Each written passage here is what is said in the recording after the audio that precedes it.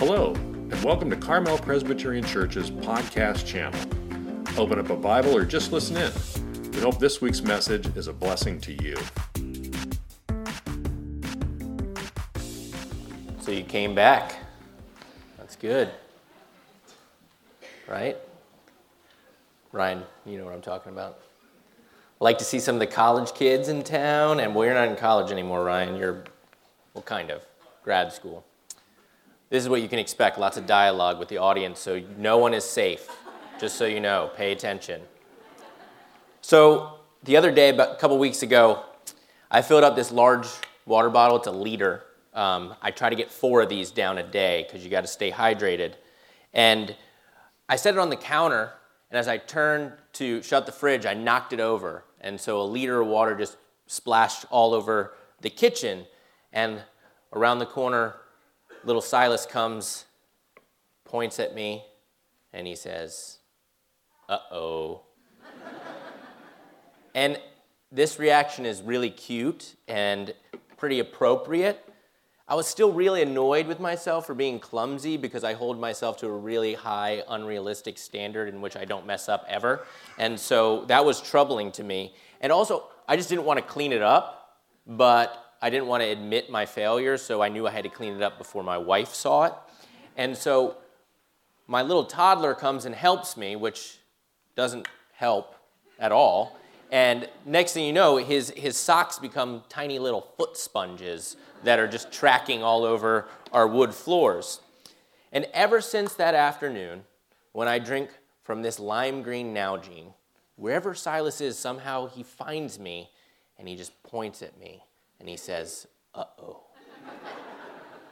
Now, he is not shaming me, at least I do not think he is, and my wife loves it. Like, she really thinks it's funny every time he says "uh-oh" to me. But what's really going on in his rapidly developing brain is this association. And so whenever he sees that particular water bottle, he expects a big mess to happen because he saw it that one time. It was a big moment in his life, and so he just expects every time I drink from it, there will also be a spill all over the floor. And it sounds silly, but we think God is like this. We think God looks at us throughout our days, points his finger at us, and says, "Uh-oh." And so we've got this distorted image of God, and it corrupts our identities. And for example, who here, in the first service, no one admitted to it, I don't know why. Who here has made goals for next year? Okay, thank you. All right, good. Now, maybe you want to do more of something, like exercising, reading, praying. Maybe you want to do less of something, like eating junk food, or complaining, or wasting money. Now, who thinks they're going to last till the end of the year? Okay. Who thinks they will fail by summertime? They'd be lucky if they got to summer. Oh, you're all good? You're good? Okay. Does anyone think they're going to fail by the end of this month, January? Yeah? All right. And then tomorrow. Who's going to fail tomorrow? So you're right, and even if you didn't admit it, guess what? We are all a bunch of failures in this room. All right, Happy New Year. So we just celebrated the birth of our Savior, a Savior who's painfully aware of our shortcomings. Christmas reminds us that God took on human flesh and experienced the world as we do. And so with this, he has firsthand knowledge, and he can say to us, "I am with you, I am for you, I am in you," and get this, "I expect more failure from you than you expect from yourself." He knows how difficult this world can be. He knows the temptations. He knows what people are like. But Jesus overcame the world. So today, let's shift our attention to what God is doing rather than what we are doing. My hope is that you will know that you are God's beloved child. I really believe that he wants to tell you that this morning. He wants to say your name and say, I love you. Let's pray. Holy Spirit, you are already here, but we are asking you to break in and make yourself known to us individually. We're asking you to be our teacher, to be the lover of our souls. And Lord Jesus, don't let me lie when I say I love you. And protect me, for today I could betray you. In Jesus' name, amen.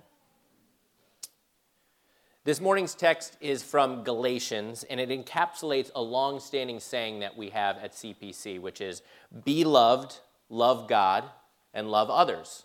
Another saying that's similar to it is belong, believe, become. Now, while we could spend time fleshing out each one of these different sayings, I want to more carefully consider the first one. An ancient Christian mystic named Julian of Norwich explained why this is paramount. She wrote, "The greatest honor we can give Almighty God is to live gladly because the knowledge of his love." So open up a Bible or app to Galatians 5. We'll be reading verses 1 through 15 this morning. And as you're finding that, I just want to tell you a few things. Paul, who is the author of this text, he's fired up right now. And he uses some strong words that might not be appropriate for Family Sunday. I'm just kidding, it's in the Bible, it's not that strong. But his righteous anger here, which is that's why he's so fired up, is only overshadowed by one thing. And that is his burning passion for the true gospel of grace. So beginning in chapter 5, verse 1, and we'll be reading this in 3 separate chunks. For freedom Christ has set us free. Stand firm, therefore, and do not submit again to a yoke of slavery. Look, I, Paul, say to you that if you accept circumcision, Christ will be of no advantage to you. I testify again to every man who accepts circumcision that he is obligated to keep the whole law. You are severed from Christ, you who would be justified by the law. You have fallen away from grace. For through the Spirit, by faith, we ourselves eagerly wait for the hope of righteousness. For in Christ Jesus, neither circumcision nor uncircumcision counts for anything, but only faith working through love. So without getting into all of the details about circumcision and the Abrahamic covenant, I can tell you that the underlying issue of this passage is dealing with justification. And justification is how we are made right with God. We already established this morning that we are failures. It is sad, but it's true, and we all know it to be true. And as sinners, we cannot expect to be in a relationship with a holy and perfect God. And Paul's reminding the church of this. It is through Christ alone that freedom is gained. But some have seemed to forget this essential truth and are teaching others that you need to be circumcised and obey all of the Old Testament laws. For Paul, this is to return to the dominion of sin and the law's curse. It is basically to willingly put yourself in captivity when the exact opposite is what God wants for us. And Paul does just not talk the talk about this issue. Earlier in this book of Galatians in chapter 2, he writes about this non-Jew who converted to Christianity under Paul's ministry. This man was named Titus, and Paul made sure that Titus was not circumcised after he became a Christian. Paul explains his decision and reminds Titus of his standing before God in Titus 3:5. He says, "He saved us not because of works done by us in righteousness, but according to his own mercy by the washing of regeneration and renewal of the Holy Spirit." So in this passage, Paul is not actually talking or arguing about whether to circumcise or not to circumcise. He's just putting his foot down regarding the practice of requiring circumcision as a necessity for saving faith. Essentially, people are being led to believe that Jesus' sacrifice was not enough. In my preaching class in seminary, I had a friend of mine who gave this memorable sermon called Jesus Plus Nothing. We all have this innate desire to make faith about Jesus plus something else. And that something else can be something bad, like Jesus plus an addiction. Or sometimes that something else can be something good, like Jesus plus family, Jesus plus spiritual disciplines, Jesus plus service, Jesus plus good works, Jesus plus, you just fill in the blanks. But Paul is saying anytime you attempt to add something to Jesus, you risk losing everything. People at this church in Galatia are being taught to shift their dependence from Christ's perfect righteousness and atoning death to their own efforts at law observance. We actually renounce God's grace when we no longer rely on it. We become those mockers at Jesus' crucifixion, essentially telling God that he doesn't know what he's doing. But on that cross, Jesus said these words, "It is finished." And he meant it. We have been set free, and Paul reminds us to live in that freedom. So I'm going to show a clip in a moment from the movie The Mission that best illustrates what looks like when we submit again to what Paul calls this yoke of slavery. And the man in this clip is basically carrying his guilt with him. That's what everything symbolizes there. And he is trying to earn penance for carrying his guilt. And basically, he's just submitting again to yoke of slavery. So let's watch.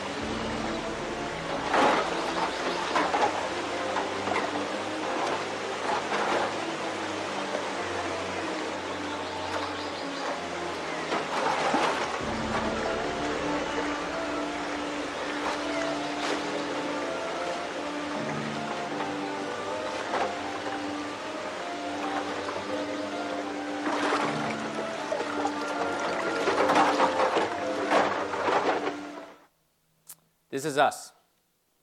This is what we do. But what really counts is not guilt or penance or trying hard enough or being a good person. What counts is faith working through love. And that's where we pick back up. Look at verse 7. You were running well. Who hindered you from obeying the truth? This persuasion is not from him who calls you. A little leaven leavens the whole lump. I have confidence in the Lord that you will take no other view, and the one who is troubling you will bear the penalty, whoever he is. But if I, brothers, still preach circumcision, why am I still being persecuted? In that case, the offense of the cross has been removed. I wish those who unsettle you would emasculate themselves. He means what you think he means there.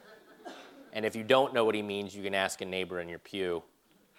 Don't do that. So a few quick points before we finish the passage. In baking, the leaven is the yeast that's added to the dough, and it spreads throughout, and that's what makes the bread rise. The leaven, figuratively speaking, in this instance, Paul's writing about legalism. When legalism enters a Christian community, then it has this propensity to just spread everywhere. And what happens is you start to measure everyone based on how well they keep the laws or the commandments. But the cross is offensive because it shatters human pride and self-reliance. It's this vivid source of human frailty, and what should happen is it should beckon us to a life of humble obedience. So let's look at these final 3 verses. For you were called to freedom, brothers. Only do not use your freedom as an opportunity for the flesh, but through love serve one another. For the whole law is fulfilled in one word: you shall love your neighbor as yourself. But if you bite and devour one another, watch out that you are not consumed by one another. So this passage finishes with a call to respond to the gospel and a warning to the church. And it's in line with what Paul writes to the Philippians. It says, continue to work out your own salvation with fear and trembling. In other words, don't cheapen that grace. The gospel of grace is freedom from sin, not freedom to sin. This past Sunday, Pastor Rick gave an amazing gospel message on Christmas Eve. His sermon reminded me of the importance of combining head and heart knowledge about Christ. It also spoke to the necessity of God being the one who is at work in us. And if you were unable to attend or you were traveling, then I would suggest listening to the podcast. Also, last Saturday, I was privileged to attend the men's Saturday morning gathering, and I got to share my testimony there. So this past weekend, for whatever reason, God made me revisit this book that I have not read for 10 years, but greatly shaped some of my theology. And that book's called The Ragamuffin Gospel by Brennan Manning. Now, some people accuse this author of erring too much on the side of this experiential faith or feelings. But I can tell you right now that Presbyterians are often accused of erring way too much on the side of intellectual knowledge of God. So let's meet in the middle a little bit today. I read this book at a time in my life where my relationship with Christ up to that point was all about my own performance. And Manning poses this question. He says, are you moody and melancholy because you are still striving for perfection that comes from your own efforts and not from faith in Jesus Christ? My answer was yes. Maybe that's you this morning. Maybe you are sick of trying to prove yourself. Maybe you're worn out from the burden and pressure of what you think it means to look like or even be a Christian. There is another way. 1 John 4:10 says, in this is love, not that we loved God, but that he loved us and sent his Son to be the atoning sacrifice for our sins. We are so loved by God that he sent his Son to die for us. I think we forget that sometimes, or we don't dwell in it enough. Romans 11:6 says this, but if it is by grace, it is no longer on the basis of works. Otherwise, grace would no longer be grace. Grace is an unmerited gift from God. There's no transaction involved. We receive due to no effort from ourselves. Why then, myself included, do some of us live like we need to earn it even after the fact that we already received it freely? It's like that video clip. Jesus has set us free, cut those chains from us, and we go back down the hill and pick them back up again. The problem is that when we try to work for it, we suffer immensely when we inevitably realize that we cannot get the job done. My constant pursuit of perfection led me to a point in my faith where I was willing to wander from God. I decided that I just wasn't good enough. I wasn't cutting it. I was sick of this endless cycle of asking for forgiveness, trying to repent, and then slipping up again. And to be honest with you, this was a big thing for me. I was really frustrated that God was not changing my heart at a faster pace. So I turned to other things for a season. And as you can imagine, I quickly realized that life without Jesus is not any easier. It's actually much more difficult. And as I tried to make my way back like the prodigal son and seek out Jesus again, I wondered whether or not God would take me back. And again, that same book hit me right between the eyes. It says, God wants us back even more than we could possibly want to be back. If you're hesitating to come back into the welcoming arms of the Father this morning, I would remind you that this is what grace is. His forgiveness is endless. No matter what you have done or haven't done, he wants you back. The moment the focus of your life shifts from your badness to his goodness, and the question becomes not what have I done, but what can he do, actual real release from remorse can happen. Others here this morning may have never made a decision to follow Jesus. If that is the case for you, then I invite you to experience a love and fulfillment that far exceeds anything else that this world has to offer. Genuine self-acceptance is not derived from the power of positive thinking, mind games, or pop psychology. It is an act of faith in the God of grace. And for everyone here this morning, and even those of you listening on the podcast, remember this quote from Brennan Manning.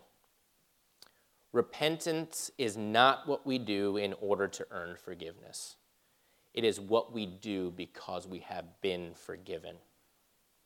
Repentance is an act of turning away from sin, but lasting and substantial behavior change does not occur until after we have come to faith in Jesus Christ as our Savior. This has to be our understanding, or else we're actually in danger of our faith being out of order. If we do not get this, then we are submitting again to a yoke of slavery because we selfishly think that at least partially we had something to do with our acceptance by God. The inward change must precede the outward change. And hear me, I am not saying that a person cannot make positive changes in their lives. But what I am trying to do is I'm trying to guard us from falling into the trap of believing that those positive changes somehow, some way, made us more lovable, deserving, or heaven forbid, entitled to the mercy of God. God examines our hearts. That is what matters most to him. And praise Jesus that he took our hearts of stone and turned them to flesh. The surest way I know to join God in bringing about inward change is to do two things. First, constantly remember and meditate on the gospel message. And the second one is like it. Take time to rest in the immeasurable love of God. We've done a little bit of this morning, but we are going to transition, and actually now we're going to make some space to do these two things more intentionally. So at Carmel Pres, we disciple our people to understand that Sunday mornings, this church service is not all about you. It's not to make you feel comfortable and feel good. It's not all about you. We gather to worship God as his family and to serve one another. It's about him. But for the remainder of the time this morning, this one-time Christmas gift, this is about you.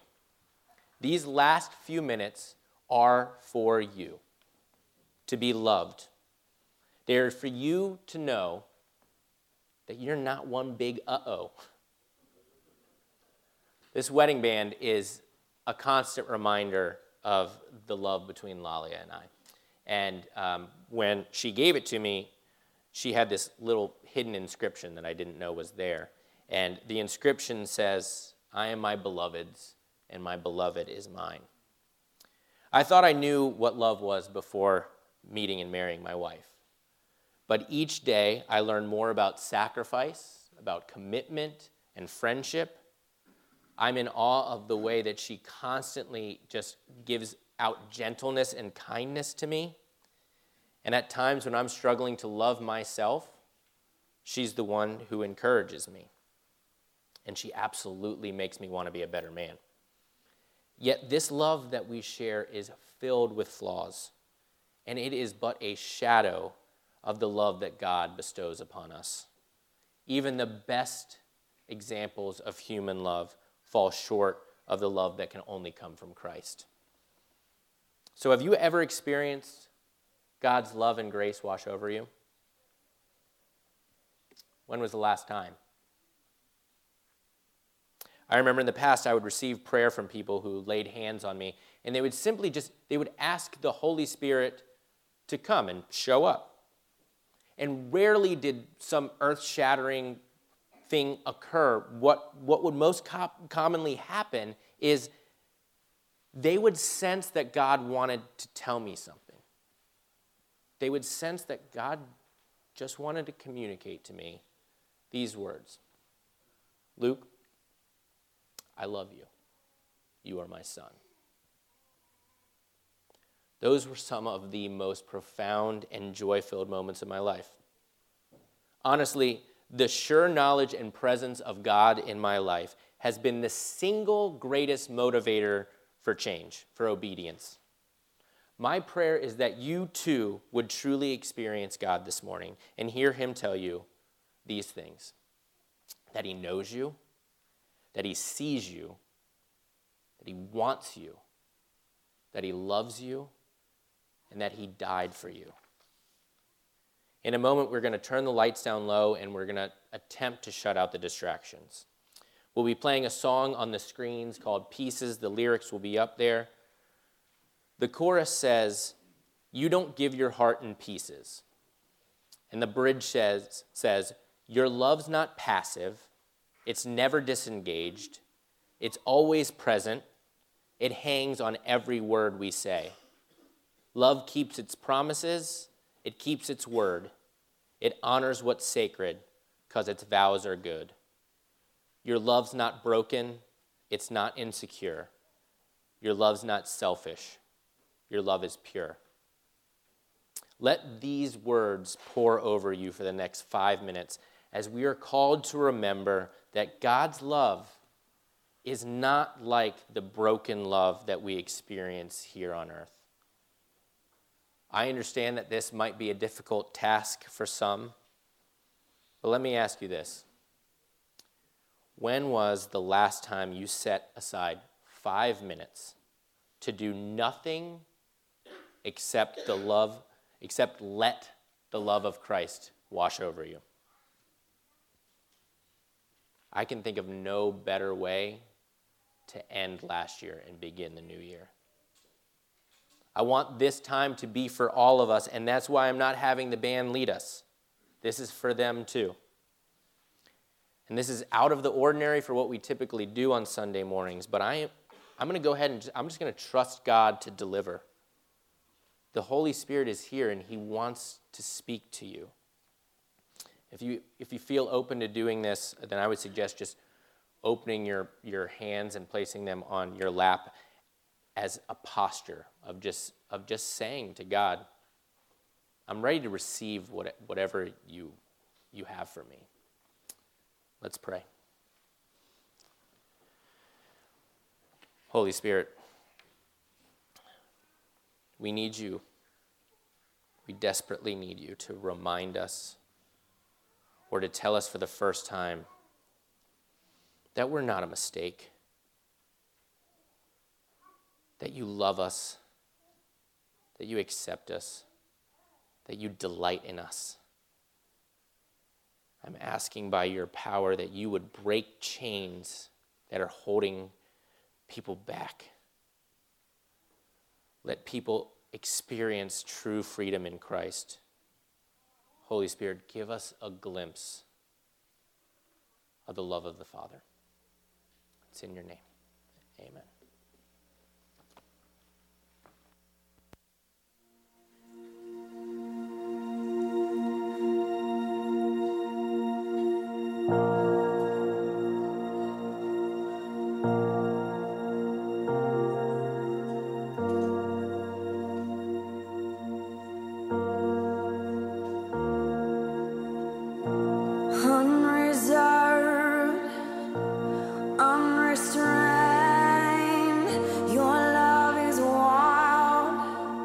Your love is wild for me. It isn't shy. It's unashamed. Your love is proud to be seen with me. To be seen with me.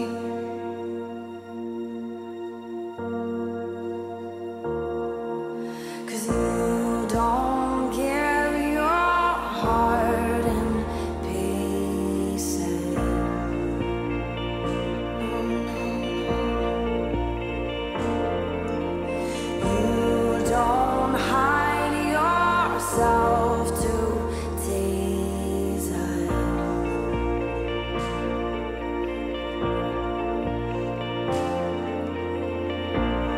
Uncontrolled and uncontained, your love is a fire burning bright for me. It's not a spark, it's not just a flame. Your love is light, and all the world will see. All the world will see that you don't give your heart in pieces.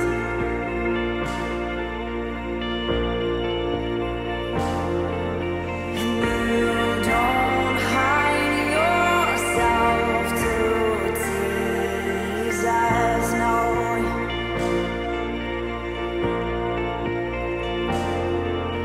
You don't give your heart in pieces, no.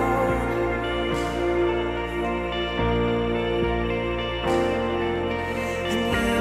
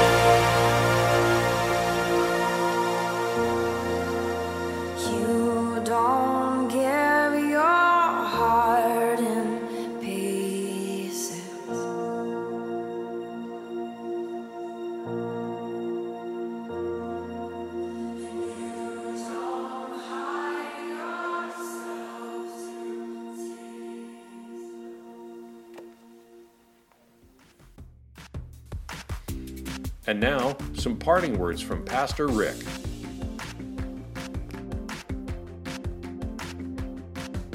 That's what freedom feels like. And whether you've ever been abandoned or disappointed or just completely let down, God's love is nothing like that. It's perfect. It's constant. It's unchanging. It's in pursuit of you. And so we go and we live in freedom because Christ has set us free. So go in the new year in the name of the Father, the Son, and the Holy Spirit and live in that freedom. Amen.